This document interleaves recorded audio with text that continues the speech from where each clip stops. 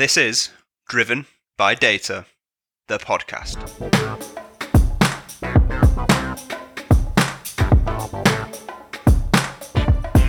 Welcome back to another episode of Driven by Data, the podcast, Season 2, powered by Orbition Group and hosted by me, Kyle Winterbottom.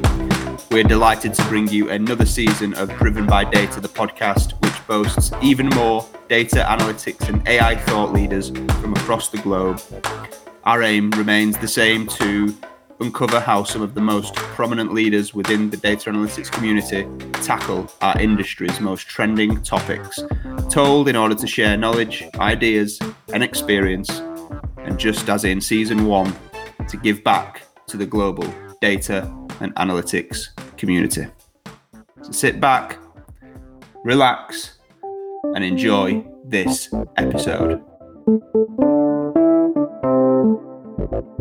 Welcome to Driven by Data, the podcast, Season 2. Today I'm delighted to be joined by Krista Johnson, who is the Chief Analytics Officer at Health First. So Krista, thank you very much for joining us. Thanks for having me, Kyle. The pleasure is all ours, Krista. So where we always start is by asking our guests to give themselves a, brief introduction into their background and journey up until this point, if you'd be so kind. Sure, happy to. I guess in relevance to this call, I joined Health First in October of 2020, right in the middle of COVID. It so happens I didn't really see hardly anybody in person for the first year here at Health First. But prior to that, I was 27 years data analytics consulting across a number of different companies. I started out in 93 with Price Waterhouse in a group called Management Analytics. So back in 93, I was actually on a team that focused in analytics. And we was doing a lot of work for the U.S. Postal Service, trying to improve the efficiency of their operations. We merged in 98, became PricewaterhouseCoopers. And then in 2001, we were sold after the Enron scandal. We're sold to IBM. So I joined IBM at that point. And across PwC and IBM, I was primarily doing supply chain analytics. So think of typically operations research. Most of that was for the U.S. Postal Service as they tried to significantly cut their costs after the mail volumes plummeted after 9/11. And so I did a lot of work there. And then around 2007, in that time frame, as I was part of IBM, where really, for me, it was a really exciting time for me. IBM had a group of 300 PhDs in math. I think at the time it was the largest private math department in the world. And they were doing a lot of things internally and filing patents with math, things. And I got a chance to start to involve them in some of our client work. And it was those relationships that I built involving some of our math department and IBM research up in New York with some of our client work that kind of led to, in 2007, IBM asked me to lead advanced analytics and optimization consulting in North America across all the various industries. And I did that for 5 years. It was great. I learned so much. It was kind of hard to believe how much I learned. From industry to industry, it was, we can get into the details later if you're interested. But around 2012, 2013, I decided that I really wanted to start to focus more in a particular industry. And I had an opportunity to make a switch and get back into the partnership type model from a consulting standpoint through Ernst & Young. And so I joined Ernst & Young in 2013. And there I really focused on driving data and analytics consulting services in the healthcare industry. And I did that over the course of the next seven years. And the reason I started looking again to make another switch is, one, I've been doing consulting for 27 years. That's probably, for those of you who have done consulting, you might know that it's a lot. But two, the nature of my work was changing. And what was changing it was that most of my clients were realizing that analytics, specifically advanced analytics, needed to be a core competency of their own.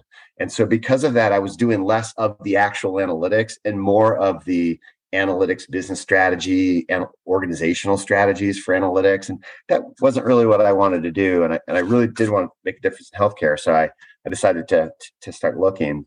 And my number one rule was I was only going to look for companies that were in the DC area, the Washington, DC area, which is where I live, because I was tired of traveling after consulting for so long. And the headhunter I was working for said, "Yeah, I understand that, Krister, but given what you want to accomplish, we think we should talk to Health First." And it was match made in heaven. I had to go ahead and break my rule and join Health First as their chief analytics officer a couple of years ago. Nice. We're looking forward to kind of unpacking some of that experience, Krister. I guess before we do that, give us a little bit of insight into Health First as an organization and, purpose, mission, what you guys stand for, etc. Yeah, it's a big part of why I actually joined so I'll give you that background. So we I don't know why I said they. We are a unique company in the sense that we are a healthcare insurance payer. For those of you outside the US, a payer's insurance, essentially an insurance company, who is essentially created and sponsored / owned by the major hospital systems in New York City. So we primarily serve New York City residents. There's other people outside New York City, but all within New York. And we were formed back in 93, mainly so that those hospital systems could work with an insurance company that could help them deliver care efficiently and effectively to the Medicaid population, which is essentially the population which is around or slightly above the poverty level, and the state of New York through the federal government, CMS, actually pay some of they provide their healthcare. And so that's why we were created. We've grown significantly over the years. We now are unique in the sense that we operate as a not-for-profit, and almost all of the work that we do is on a value-based care arrangement situation where we are working, trying to deliver healthcare in a way that actually is efficient and cost efficient. And then since we're not for profit, anything that we make over and above what we take in from the state, in this case, or from the federal government, in the case of Medicare, we now provide Medicare services as well, goes right back into our sponsors' books because they're our sponsors as hospital systems. Interesting. Yeah, probably a good point in time. So I think obviously I mentioned to you when we first spoke, we've got over 13,000 listeners in 116 different countries. Now, I'm very fortunate. I've lived in the US on 2 separate occasions, and my eldest son was born in New York City. So I know very well about the the insurance schemes, and having and several ACL surgeries when I was over in the States playing soccer on a scholarship, etc. So very well aware of the complexities around it. Just and again, I know it is complex, but just give us, our listeners that aren't as familiar with that way of kind of operating, give them just a high level overview of how the healthcare system currently works, and I guess where your organization sits in that kind of value chain. Yeah. So for anybody outside the US, it is complicated. So we'll start there. No matter what you think about it, it's more complicated than you probably think. I think the easiest place to start to understand healthcare in America is that whereas in most other countries, the government is primarily responsible for providing monetarily speaking, the healthcare, in the US, we rely on all of our employers predominantly. And so the system is based on any employer, any large company, then pays money to a insurance provider, which is generally either a public or a private for-profit company. In many cases, we are not, but there's others, most of them are. And then they contract with all the independent doctors and hospital systems to then deliver care. And so that creates a lot of complexity. And I won't get into all of that at the moment. I'm happy to if you think it makes sense. But I want to skip to when you've heard of the Affordable Care Act that was passed in the beginning of the last decade. What that did is expanded the amount of insurance that would be provided from the government. Now, the federal government really only directly pays for people in Medicare. So predominantly people that are over 65 years of age. That's Medicare. The government, from a federal standpoint, takes care of that. But the federal government also provides money to the states for people who are, for a while, it was about people who are 140% or below the federal poverty line. The state would provide that health care. And that is increasing next year, by the way.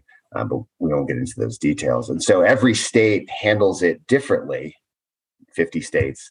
And so that's what kind of creates that complexity. And then within Medicare and Medicaid, you have companies like us that actually help on behalf of the state government or on behalf of the federal government.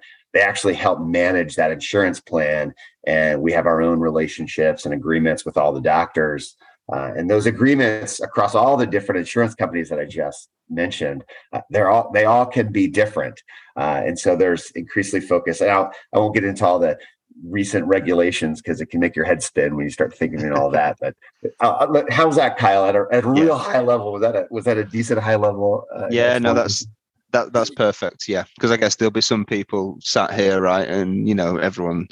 We've all seen the movies, right? So they'll have some understanding that the US healthcare system is slightly different, but it may have confused some people. They'll be thinking like insurance, healthcare, like what's going on. So, but yeah, that's perfect. So, in terms of your role, then, obviously keen to dig into what you're up to from a kind of advanced analytics perspective that helps you in your role. But obviously, you've been brought in there as the chief analytics officer.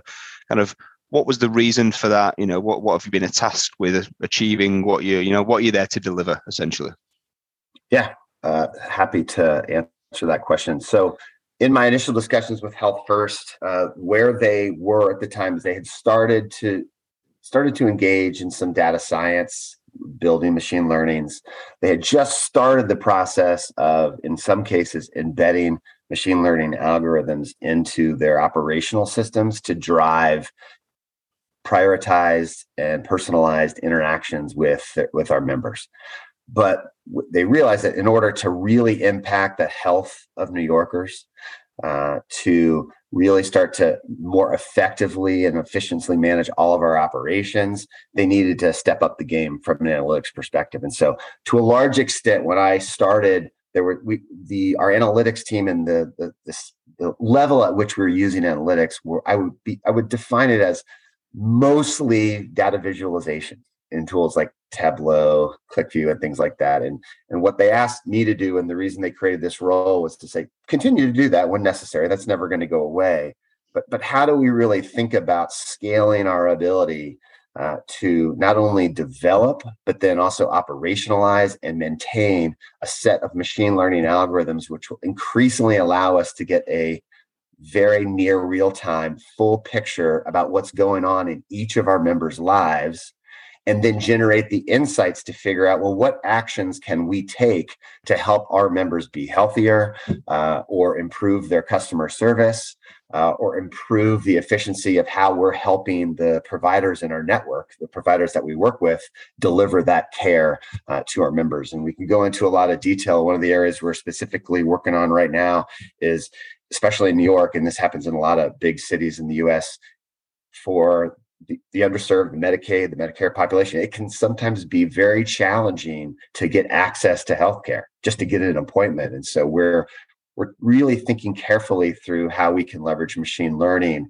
to improve those insights, maybe help provide some guidance as to where there is some availability to get an appointment.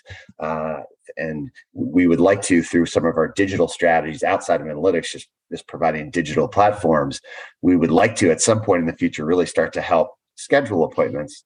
Today, we do that in the few cases where we're scheduling appointments. We just have somebody pick up the phone and we're calling doctors.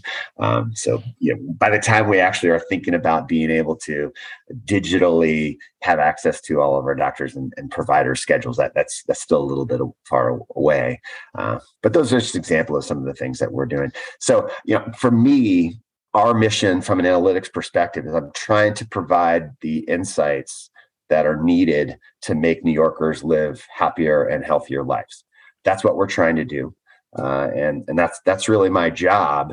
And so across all of our organization, I'm working with a lot of different stakeholders who do a lot of different things. And we're trying to figure out, you might have heard, Kyle, in the past, people say the key to getting value out of analytics is asking the right question. I have found over the years that actually that's not good enough. It'll be okay. You'll add some value, but to really add value, it's less about asking the right question, because one question begats another question and you could just spin a little bit. And so for me, what we are doing is, from an analytics perspective with all our stakeholders, is trying to figure out what are the decisions you need to make on a daily basis, hour to hour, day to day, week to week, quarterly, and really start to figure out, to make that decision, what are the insights, not just the content of those insights, but also the timing from when you have visibility into some data about what's happening to a member to when you need to make that decision. And we're trying to shrink that time down as much as we can so that we can be more responsive to our members and leverage this wide range of data that we have available to our about what's happening to our members' healthcare and in their lives in general. Yep. That makes perfect sense. I guess what you started to creep into there, what sounded like an element of personalization, right? And I guess, as an entire population in the data and analytics industry, we're constantly talking about trying to get down to that one-to-one, and we're having that debate in terms of, is that possible? Is that the right thing to do? Do we get the right amount of value out of that? Is it cost effective, et cetera? But I guess just give me your steer in terms of what personalization means from a healthcare perspective and why that's so important in the role that your organization plays in that healthcare, value chain. Yeah. The easiest way for me to start is by this notion of a cohort. So in healthcare, a lot of the research in healthcare in terms of figuring out what's the best way to treat a particular disease or a condition, a lot of that research is done in cohorts. Clinical trials, there's cohorts, the cohorts of people that meet certain characteristics. And that'll always, the use of cohorts, and by cohort, let's just say diabetics with food insecurity, or younger pregnant women, so these are examples of cohorts. And so there's a lot of research done and a lot of value created there. But from our perspective, that's going to continue. What we're trying to do is really think, all right, if we have all these insights, all this work within the healthcare industry, smart, really intelligent doctors and researchers figuring out the best way to treat, that's fine. But for any given individual, they have a lot going on. They may have multiple conditions or comorbidities. And so we as an insurance company are trying to leverage all that insights to figure out, all right, we're pulling insights from all this research in these different groups of people and cohorts. But ultimately, when we decide to do something, we actually, at that point, we're dealing with a cohort of one. And so we're using this strategy called a cohort of one to really drive our personalization. And so what that ultimately will mean, if I look a couple of years out, is that we're going to start on a weekly basis, by the way, instead of daily. So every week for each of our members, we will be running hundreds of different machine learning predictive models to figure out what is the next best action for that member. The vast majority of the time, the next best action will be do nothing. They're fine. But what we're trying to figure out is when are those right moments in time where it actually makes a difference to go reach out and intervene. And the real interesting thing as we go forward is that typically in the past, our main channel was either in person. We have some field offices around where people can actually go see us in person. We've also have a call center so they can talk to us. We've had a website for a long time. We now have obviously a mobile application. So there's a lot of different channels, both digital and analog and in person, that we've been using to interact with our members to help them.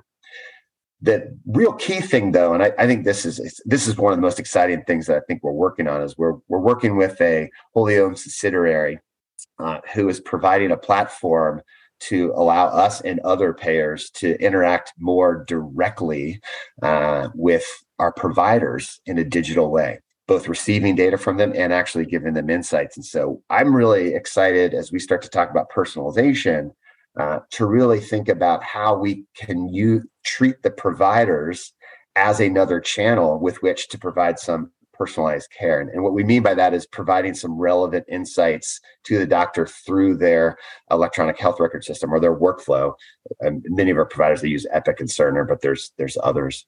And how we can actually provide those insights in real time. We're already doing some stuff where when they're meeting with the patient, we could show where they might have some healthcare gaps and just remind that doctor to ask of some other things that might not be directly related to the question that the patient or the member is asking them at that time. So that's at a high level, that's personalization. If I try to give you an example, one of the things I've done with a previous client One of the things that we and other insurance companies provide is something called care management. So for people with a particular condition, we can actually help them, guide them through their utilization of the healthcare network and give them advice along the way as it relates to their condition. And at this previous client, they had a tough time getting people with these, whatever condition, a chronic condition, to engage in their care management program. And so what we actually looked at creating this time sequence customer journey database where we looked at across a lot of different sources. So their claims, their healthcare records, any web interactions, any phone conversations, and we sequenced that all out. And then we would layer in when that call went out in the past, when they were actually doing the outgoing call. And what we found is, as just one example, if you were to time the outgoing call to ask somebody to engage in this care management program, and that call happened within 1 to 2 weeks after their doctor visit with that specialist who treats that, or their doctor, it was an 800% higher probability that they were going to engage in care management. Wow. And so when we say personalization, it absolutely is the cohort of one, as I've been explaining. But for me, the key element is, how do we reduce the time when this is the optimal moment to go take an action and actually be able to deliver that with relevant, personalized content that shows the member that you really understand what's going on in their life. That, for us, that's ultimately what personalization means. Yeah, makes perfect sense. I guess in terms of the actual tangibles then, day to day or week to week, as you mentioned, sounds like you're directly speaking to and working with the customer, right, who's going to receive that care, as well as maybe the providers and et cetera, et cetera. What type of channels is that being kind of expressed through? How does that work day to day? Yeah, so we have a mobile app. It doesn't have all of the functionality we'd probably envision that we're going to have in the future. So we're working on those things. But certainly one of the big functionalities is they need to find a doctor. And so I'll just give you one example. One of the things we're working on right now is, member asks us to provide them a doctor. I mean, to a large extent, we just give them access to a directory today. We have a couple of, I would say, very simple routines that can kind of do a simple look at geography and maybe sort it down to a little extent. But we think that one of the key elements of solving the access problem, because I think if you look at the New York healthcare market, there is just simply an issue with getting access to care. Like, if you look at all the CAP surveys and other quality surveys, you'll see that that's an issue across the board. And so what we're really thinking about, how we can impact helping our members get access to the care they need, both with primary care physicians, specialists, dentists. Dentists is another area where it's sometimes tough to get care.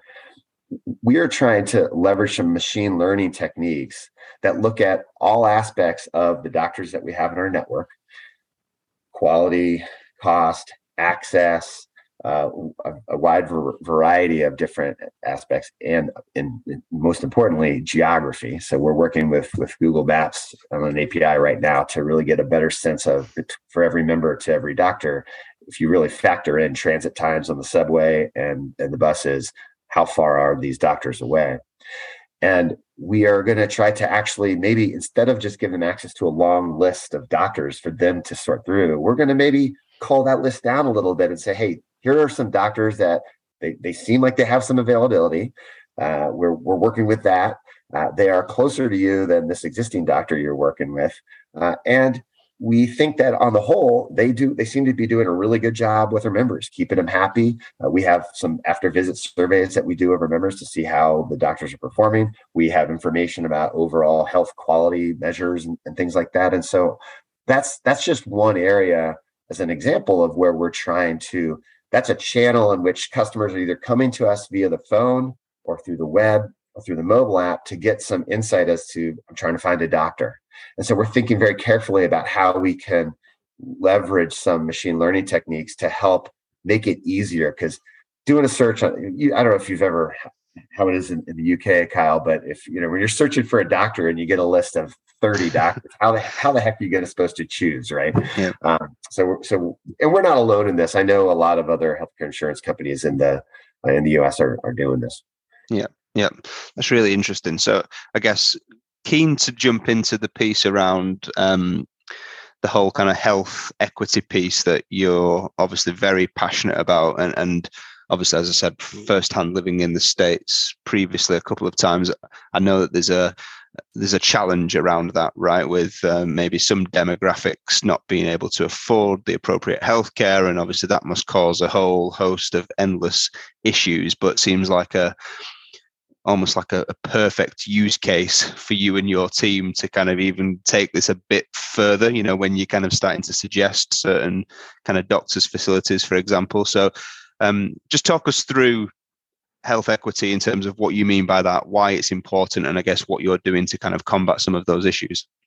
Yeah, I'm happy to. There are a lot of different elements to health equity. When people hear that word, some of the things that come to mind are social determinants of health around food, housing, transportation. So there's a lot involved there. As I've stated earlier, I tend to really focus on health equities about access to care. And so when you think of the social determinants of health around just specifically transportation, right? We and others work with transportation providers to help get some of our members to a doctor appointment, right? We have plenty of stories where we've actually worked and been on the phone.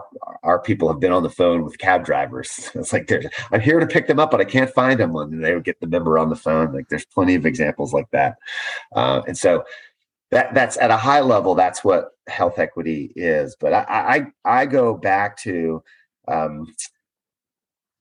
there's also the issue of race, ethnicity, and things like that. So we're spending a lot of time right now just making sure, from a race and ethnicity standpoint, are there any systemic issues that we have that are affecting health equity?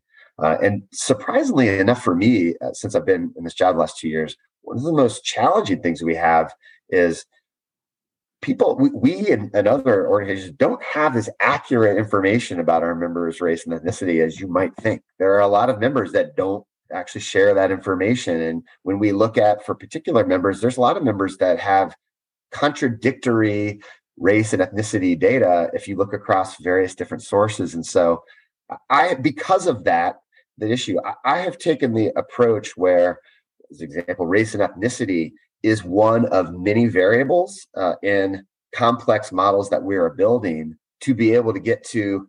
We have about a little over 1.7 million members, and I'm trying to address health equity by having the analytical horsepower to figure out what each of our 1.7 million members needs. That is our strategy going forward. We're trying to leverage some of the personalized insights and digital interaction and other interactions that we've been talking about to address health equity by getting really smart at the cohort of one or that individual level to help better figure out what each member needs. And that's really important for us, because I think it allows us to take an objective view. We can start to personalize or customize the interventions and the things that we're doing while still taking into account some of the higher level societal things around geographic areas, income levels, food deserts, transportation issues, et cetera. And that's really for us how we see health equity. Yeah, that's really really interesting. I guess without wanting to jump too much into the technical detail, because that kind of conversation wouldn't last very long at all, Krista, I'll be honest. But just kind of talk to us. I don't believe you. I think you did. But just talk to us about kind of the, I guess, in terms of, this great kind of scaling personalization by using machine learning. Just talk us through, and again, we don't want you to give away all your trade secrets, but just talk us through how you're actually doing that, what the day-to-day looks like for the analytical, the analytics team in the business to kind of get to some of these use cases and really make an impact. Yeah. Well, it starts honestly with We've really been expanding our data science team. So we've more than doubled our data science team in the last 4 months. Interestingly enough, in doing that, we ended up leveraging 3 separate companies that are based in London. I don't know. It's weird. So apparently, talent agencies in London are really good at finding data scientists in the U.S. I don't really understand it, but it helped us quite a bit. And so we are. If you think of the term that you may have heard of or others is machine learning operations, or ML ops. And so we're really focused on this. We worked with a partner to help us really form our ML ops strategy for going forward. And there's a lot of different components of it. The easiest way to describe it is that in our platform, obviously we have a data platform. We've got to make sure that there's a data platform that provides the data for a lot of production systems. When we're talking about analytics, especially when we're building models, we need the data a little somewhere else because we don't want to really slow down our production systems. We want to process that data in another platform. Everything we do is on the cloud. We happen to use AWS. And so we're thinking about how we build those models efficiently. And every machine learning model has, as you know, hundreds of different features. And so we work with a company called ClosedLoop.ai that has created a feature library that we use. And that feature library means that all of our data scientists can share features that they create and use them in their models. And that sits on a cloud platform. We then can actually build those models. And we have, up until now, we've built, I would say, a little bit of a Band-Aid solution for those models to run and populate a table that's in a public place in our cloud that other systems can then go pull from and then incorporate them into their operational system. The easiest way to think about it is we've got a system for anybody whose prescription is about to expire, and our predictive model says that they're likely not to fill that prescription, but we want them to fill that prescription because they're healthier if they adhere to the prescription that the doctor gave them. And so we write that to that table. That system that drives and prioritizes we have a MedConnect team that's calling all these members. We are prioritizing who and when they call people based on that machine learning algorithm. And we just write that to a table. Now, what we're trying to do going forward from an MLOps perspective is we can't just be populating results to a table, because going forward, especially if we start to share predictive insights with doctors, we're going to need to focus on the explainability of the results, not just provide the results. Because if let's say we decide to share, I'm not saying we're doing this, but let's say we decide to share with some of our doctors in the system, if they're meeting with a member and we have a predictive model that says this person is likely not to adhere to whatever drug you prescribe them, we're thinking it may be beneficial to share that with that doctor at some point. Well, if you do that, if a doctor's going to take, first of all, you can't be sending doctors hundreds and hundreds of different predictive results. So you got to have some ensemble model or model that sits on top to prioritize what they actually see. But when they see it, it's got to be explainable. You have to be able to show them why that result is what it is. And you can't show them all the hundreds of different features that led to that prediction. You've got to have a way to really figure out, all right, these are the important features of what's relevant to a doctor. These are what I'm going to surface. And by the way, it may not just be what the prediction is today. You may want to show that doctor how that prediction for that member changed over the last 5 months so they could see that, oh, this thing happened right here. That's when the prediction, oh, that makes sense. So there's a timing element to how we explain our models that actually requires some pretty complex visualization. And our partner Closed Loop has excelled in that area. That's one of they won a CMS, Center for Medicaid and Medicare Services challenge against a lot of big companies. They won that challenge in large part based on their ability to provide predictive analytics around healthcare that are explainable to the medical industry. So I'm going a little bit off topic here. I apologize, but you hit a chord with me. This is a thing I'm passionate about, Kyle. But so when you tie it all together, there's a lot that has to happen from build the models, run the models on a regular basis, keep track of all the results, how those results for each individual member changes over time, and then how do I then serve both visualization tools through which providers might be actually consuming this, or our own care managers, or anybody else in our organization may be consuming it, how to provide that visualization so they understand not just what any predictive result is, but how that result for each member changed over time and what happened in the underlying data that caused those things to change. And so you can't do that by just building a model and writing the results to a table. It takes a little bit more integration. And so we're working with a lot of different vendors right now on trying to make that happen.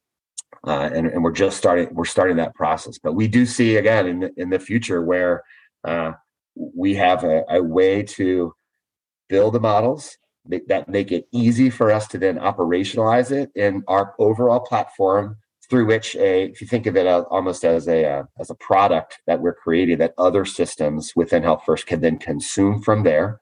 And then we call them packaged business components is what we call them, or PBCs. People may have heard that concept from Gartner. It's a Gartner concept that we like and use. And then from there, then other systems can then consume it. And then the MLOps software that we're creating is actually going to then monitor the effectiveness and the accuracy of those models over time. It'll automatically notify us if there's any drift in the models, and we need to reformat and rebuild the coefficients and things like that. So I am a little bit worried that I went pretty far deep in there, but as you know, Kyle, I get pretty jazzed up about this stuff.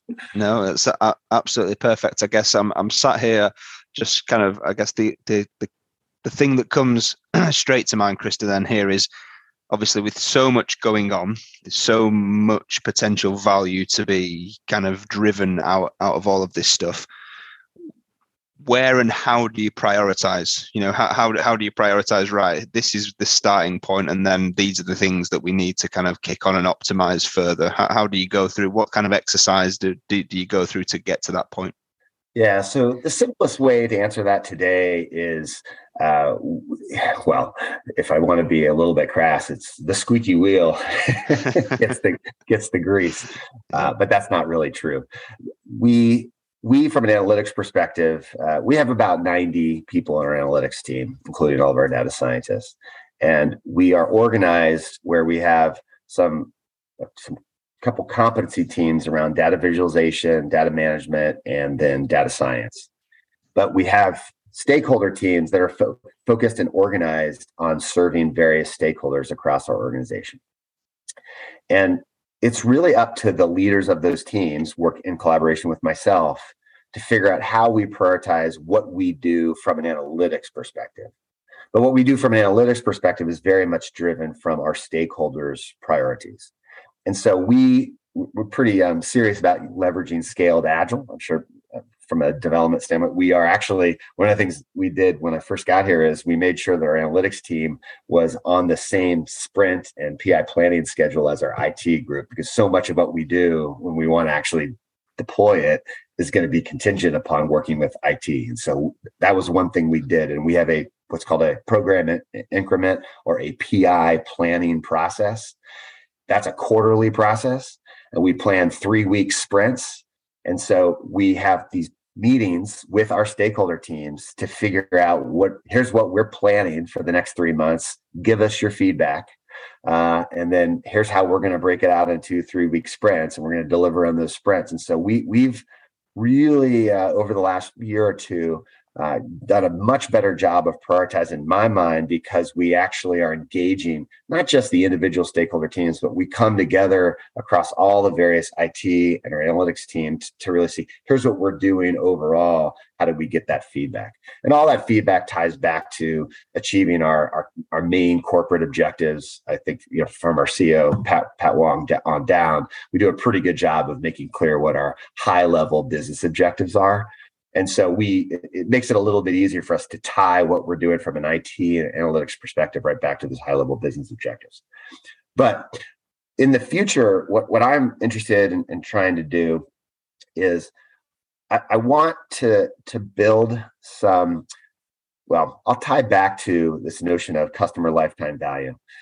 We don't really use customer lifetime value today, but going forward, we would like to have a more holistic and automated way to start suggesting when priorities should change in a data-driven way, just by the name of your podcast. I think I reversed it. It's driven by data is your podcast. And so what we're thinking about right now is if you think of the overall customer lifetime value, both from an individual customer and then all your customers as a whole, it really depends on three main concepts. It's you got cost to serve them, the revenue that you get from them, and then there's this retention element. How long can you keep them? And so we have a lot of different predictive models today that touch those different areas, but we don't bring them all together to really see, here is something that changed in the environment in New York that is going to change our prospect of retention for a group of people or an individual person or revenue and cost. And so we are really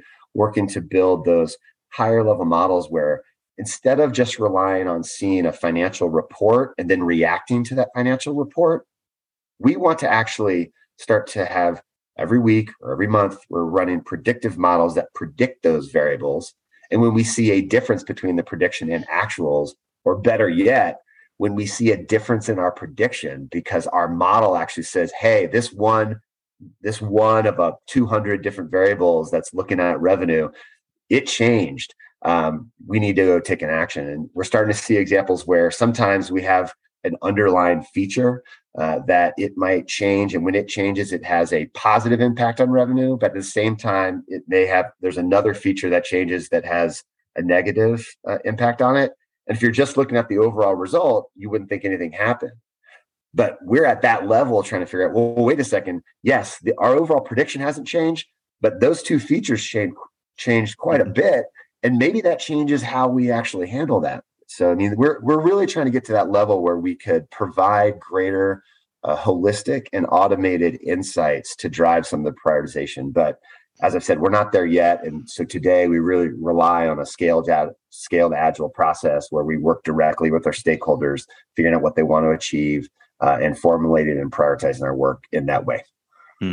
Yep. All of that makes perfect sense. So I'm conscious of time, Krista, but I've got a couple of kind of final questions to kind of throw at you here. So I guess in terms of the whole value add component to this, right? Because I guess in more general commercial businesses, the value added by a data analytics capability is, increasing profit, right? Or reduction in cost or mitigating risk or improving operational efficiencies. And I know that all of them metrics would still in some way, shape or form be there for you, but as a not-for-profit, the value add is slightly different, right? So how do you go about identifying and putting tangible metrics on the value that you and your team add to your organization? Yeah, it can be hard. It's specifically hard in the areas where we are building dashboards and visualization tools and things where it's not necessarily tied to specific decisions. But I think more and more we have this notion of leading indicators. So if we have a new program, say our new care management programs focused on some diabetes, the first step is we know in order to have an impact, we have to get people to engage. So let's actually carefully measure the rate of engagement that we're getting from the calls that we're making. So it starts there. So we know if we have a certain budget in our business case for any initiative like that, where we know, all right, we're going to assume this rate of engagement. Are we seeing that? And so early on, we can react and address to that. It takes a little bit longer to see if we're taking these actions to help people be healthier, to maybe change their diet or other information like that. It takes a little bit longer before we start seeing the impacts on medical cost. A lot of what we do as a healthcare insurance company is we try to take actions to make people healthier, which in the long run will reduce overall healthcare costs in general. And we never take, obviously we're perfectly happy to increase cost if it's going to make the people healthier. I mean, that is worth saying. I think some people gloss over that, but that is really important. But in the long run, if you're making people happier, you're going to reduce costs. On the revenue side for us, right? Well, there's a whole bunch of metrics around customer satisfaction, right? We know that if satisfaction of members goes down, attrition's going to go up.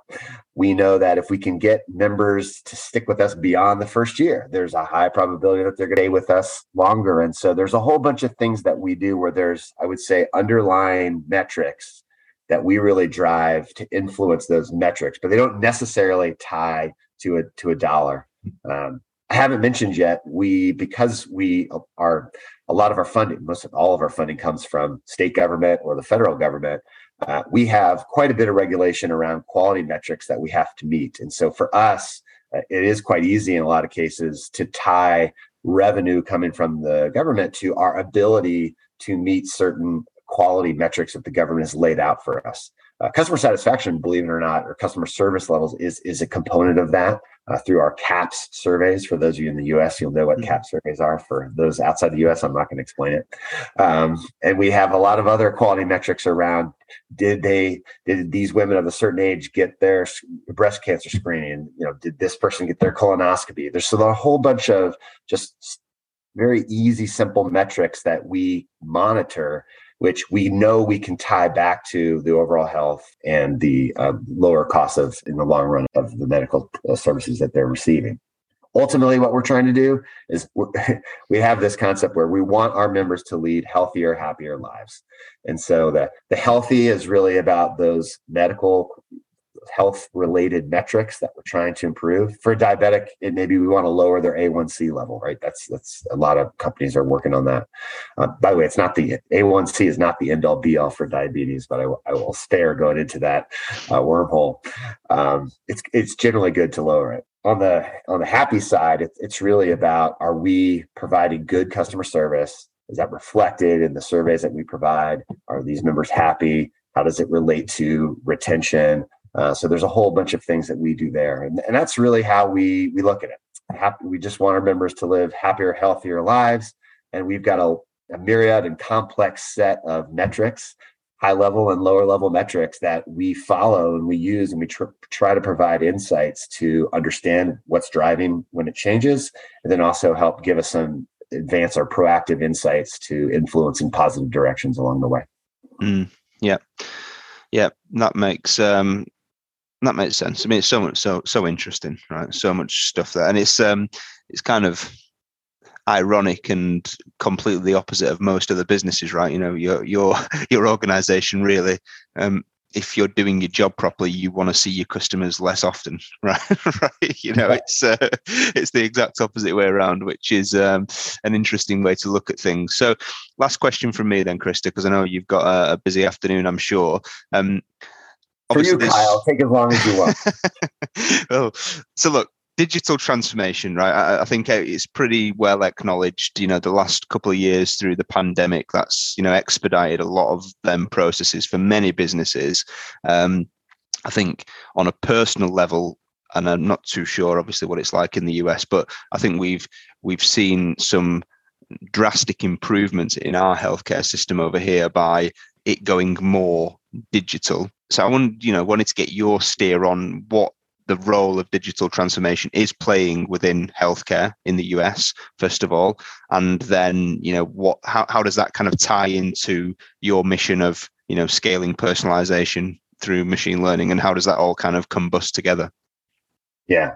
The digital transformation is vital to improving healthcare in the US. That's just to state the obvious, Captain Obvious here, but it starts with the interoperability things that we as a healthcare industry are working on, right? Having all the providers, the electronic health records, actually accessible to all the players that can influence, keeping track of all the PHI and the privacy laws. Giving that access is important. We've all lived through the experience where you go to one doctor, they refer you to another doctor, and that doctor, in the worst case scenario, they repeat tests that the other doctor already did. That happens less and less, I guess, but it still happens, I guess. All right, and then they ask you a whole bunch of questions, and then you go to a third doctor, and it's the same thing, right? The interoperability from a digital standpoint, so the ability through things like the FHIR standard, where we can actually share healthcare information across all the payers in the system, that is vital. This wholly owned subsidiary that I mentioned that we're working with, they are focused on solving that problem. There are a lot of companies in the US that are focused on solving this problem. But getting access and bringing all that data together is only the first step, right? Then from a digital transformation, I mean, we still have a pretty small portion of our members who actually are, I would say, really collaborate with us digitally. We still have a lot of analog relationships with our members, either in person or over the phone. I'm assuming that's true for a lot of other people. I don't know exactly that, but when you can start to interact digitally, if you think of banking, right? I mean, banking's you can do pretty much everything from your phone, and it would be great if, from a healthcare perspective, we could do that. One of the challenges is, how do you, if you're a payer, that's the method with which you pay for your healthcare insurance. The payer, that's why we call it the payers, where the insurance companies are actually paying the doctors. There's that complexity of claims and all the different contracts. It's just a lot going on. And so when you look at some of the recent regulation around transparency, right? I mean, now all of the payers have to make public all of their contracts and the pricing that they have with each of the providers in their network. And so when we start to see that, now we're starting to get to the point where if all that pricing from the different payers and the doctors is public, well, then you're closer to be able to having the Expedia or Travelocity of healthcare. We're not really that close, but we're taking small steps towards that direction. I see potentially in the future, not just on pricing, but quality measures, right? It would be nice if we had access to the overall quality of doctors and how they're performing, a Yelp for doctors, right? I mean, there are certain solutions like that are claiming to start to go down that path. But I think from a digital transformation, we need to think about a world in which there's a pervasiveness or transparency into what's happening. And we, as partners in this industry, start to think, and we focus more on building the applications that make it easier for the members to consume healthcare and easier for the doctors to provide healthcare. That is where I see the digital transformation being so important, because we are the healthcare industry today. When you think of that, like digital solutions to help customers consume the product or service you're providing, and the people within that industry to provide it, healthcare is way behind other industries. It's really, really far behind. And part of it's just the complexity of just what healthcare is, right? I mean, you're trying to keep people healthy. Everybody's has the right intentions.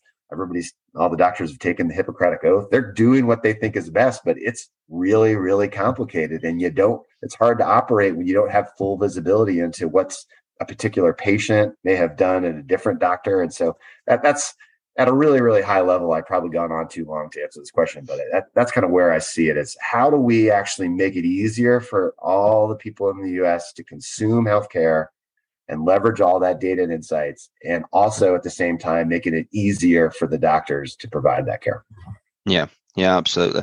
I think an obvious example of that we've certainly seen here on this side of the pond, is just actually like times to get seen by doctors. Once upon a time you'd have to call up and you'd be number 485 in the queue, or in the line, and you have to wait, and then you've got to book an appointment which is 2 weeks out, and then you've got to drive half an hour and go and sit in a waiting room and all of this type of stuff. And since I think it was obviously, trialed through the pandemic, because, we couldn't get people in to see doctors if it wasn't a medical emergency.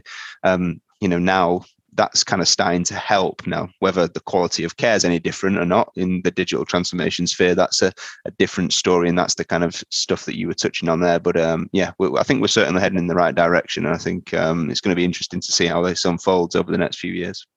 Yeah. Well, I'm excited for hopefully being a part of it, as we, the closer we get to the things we just talked about, the better off we'll all be. So, yeah, perfect. Well, Krista, look, it's been an absolute pleasure having you on the show. I appreciate your time. I know you'll have a busy afternoon ahead of you over there on the East Coast. So, I'll leave you to it, but we look forward to seeing how your journey unfolds, and we'll speak to you soon. Yeah. Hey, Kyle, it's been an absolute pleasure chatting with you today. Thank you so much for the opportunity. No problem at all. Right. We'll speak soon. Cheers. Bye-bye. Right. Take care. Thanks. That's it for this episode of Driven by Data, the podcast. I hope you enjoyed it. I'll be back next week speaking with another thought leader from the world of data and analytics. Until then, Please follow Orbition Group on social media if you've not already done so, where you'll be able to subscribe and therefore be made aware of the podcasts as they arrive. And please share, like, and leave reviews so that more people from our industry get to hear and benefit from these too. If you've got any questions or you want to suggest ideas for topics or potential guests, then please feel free to reach out to me. Thanks for listening, and I'll be back next week.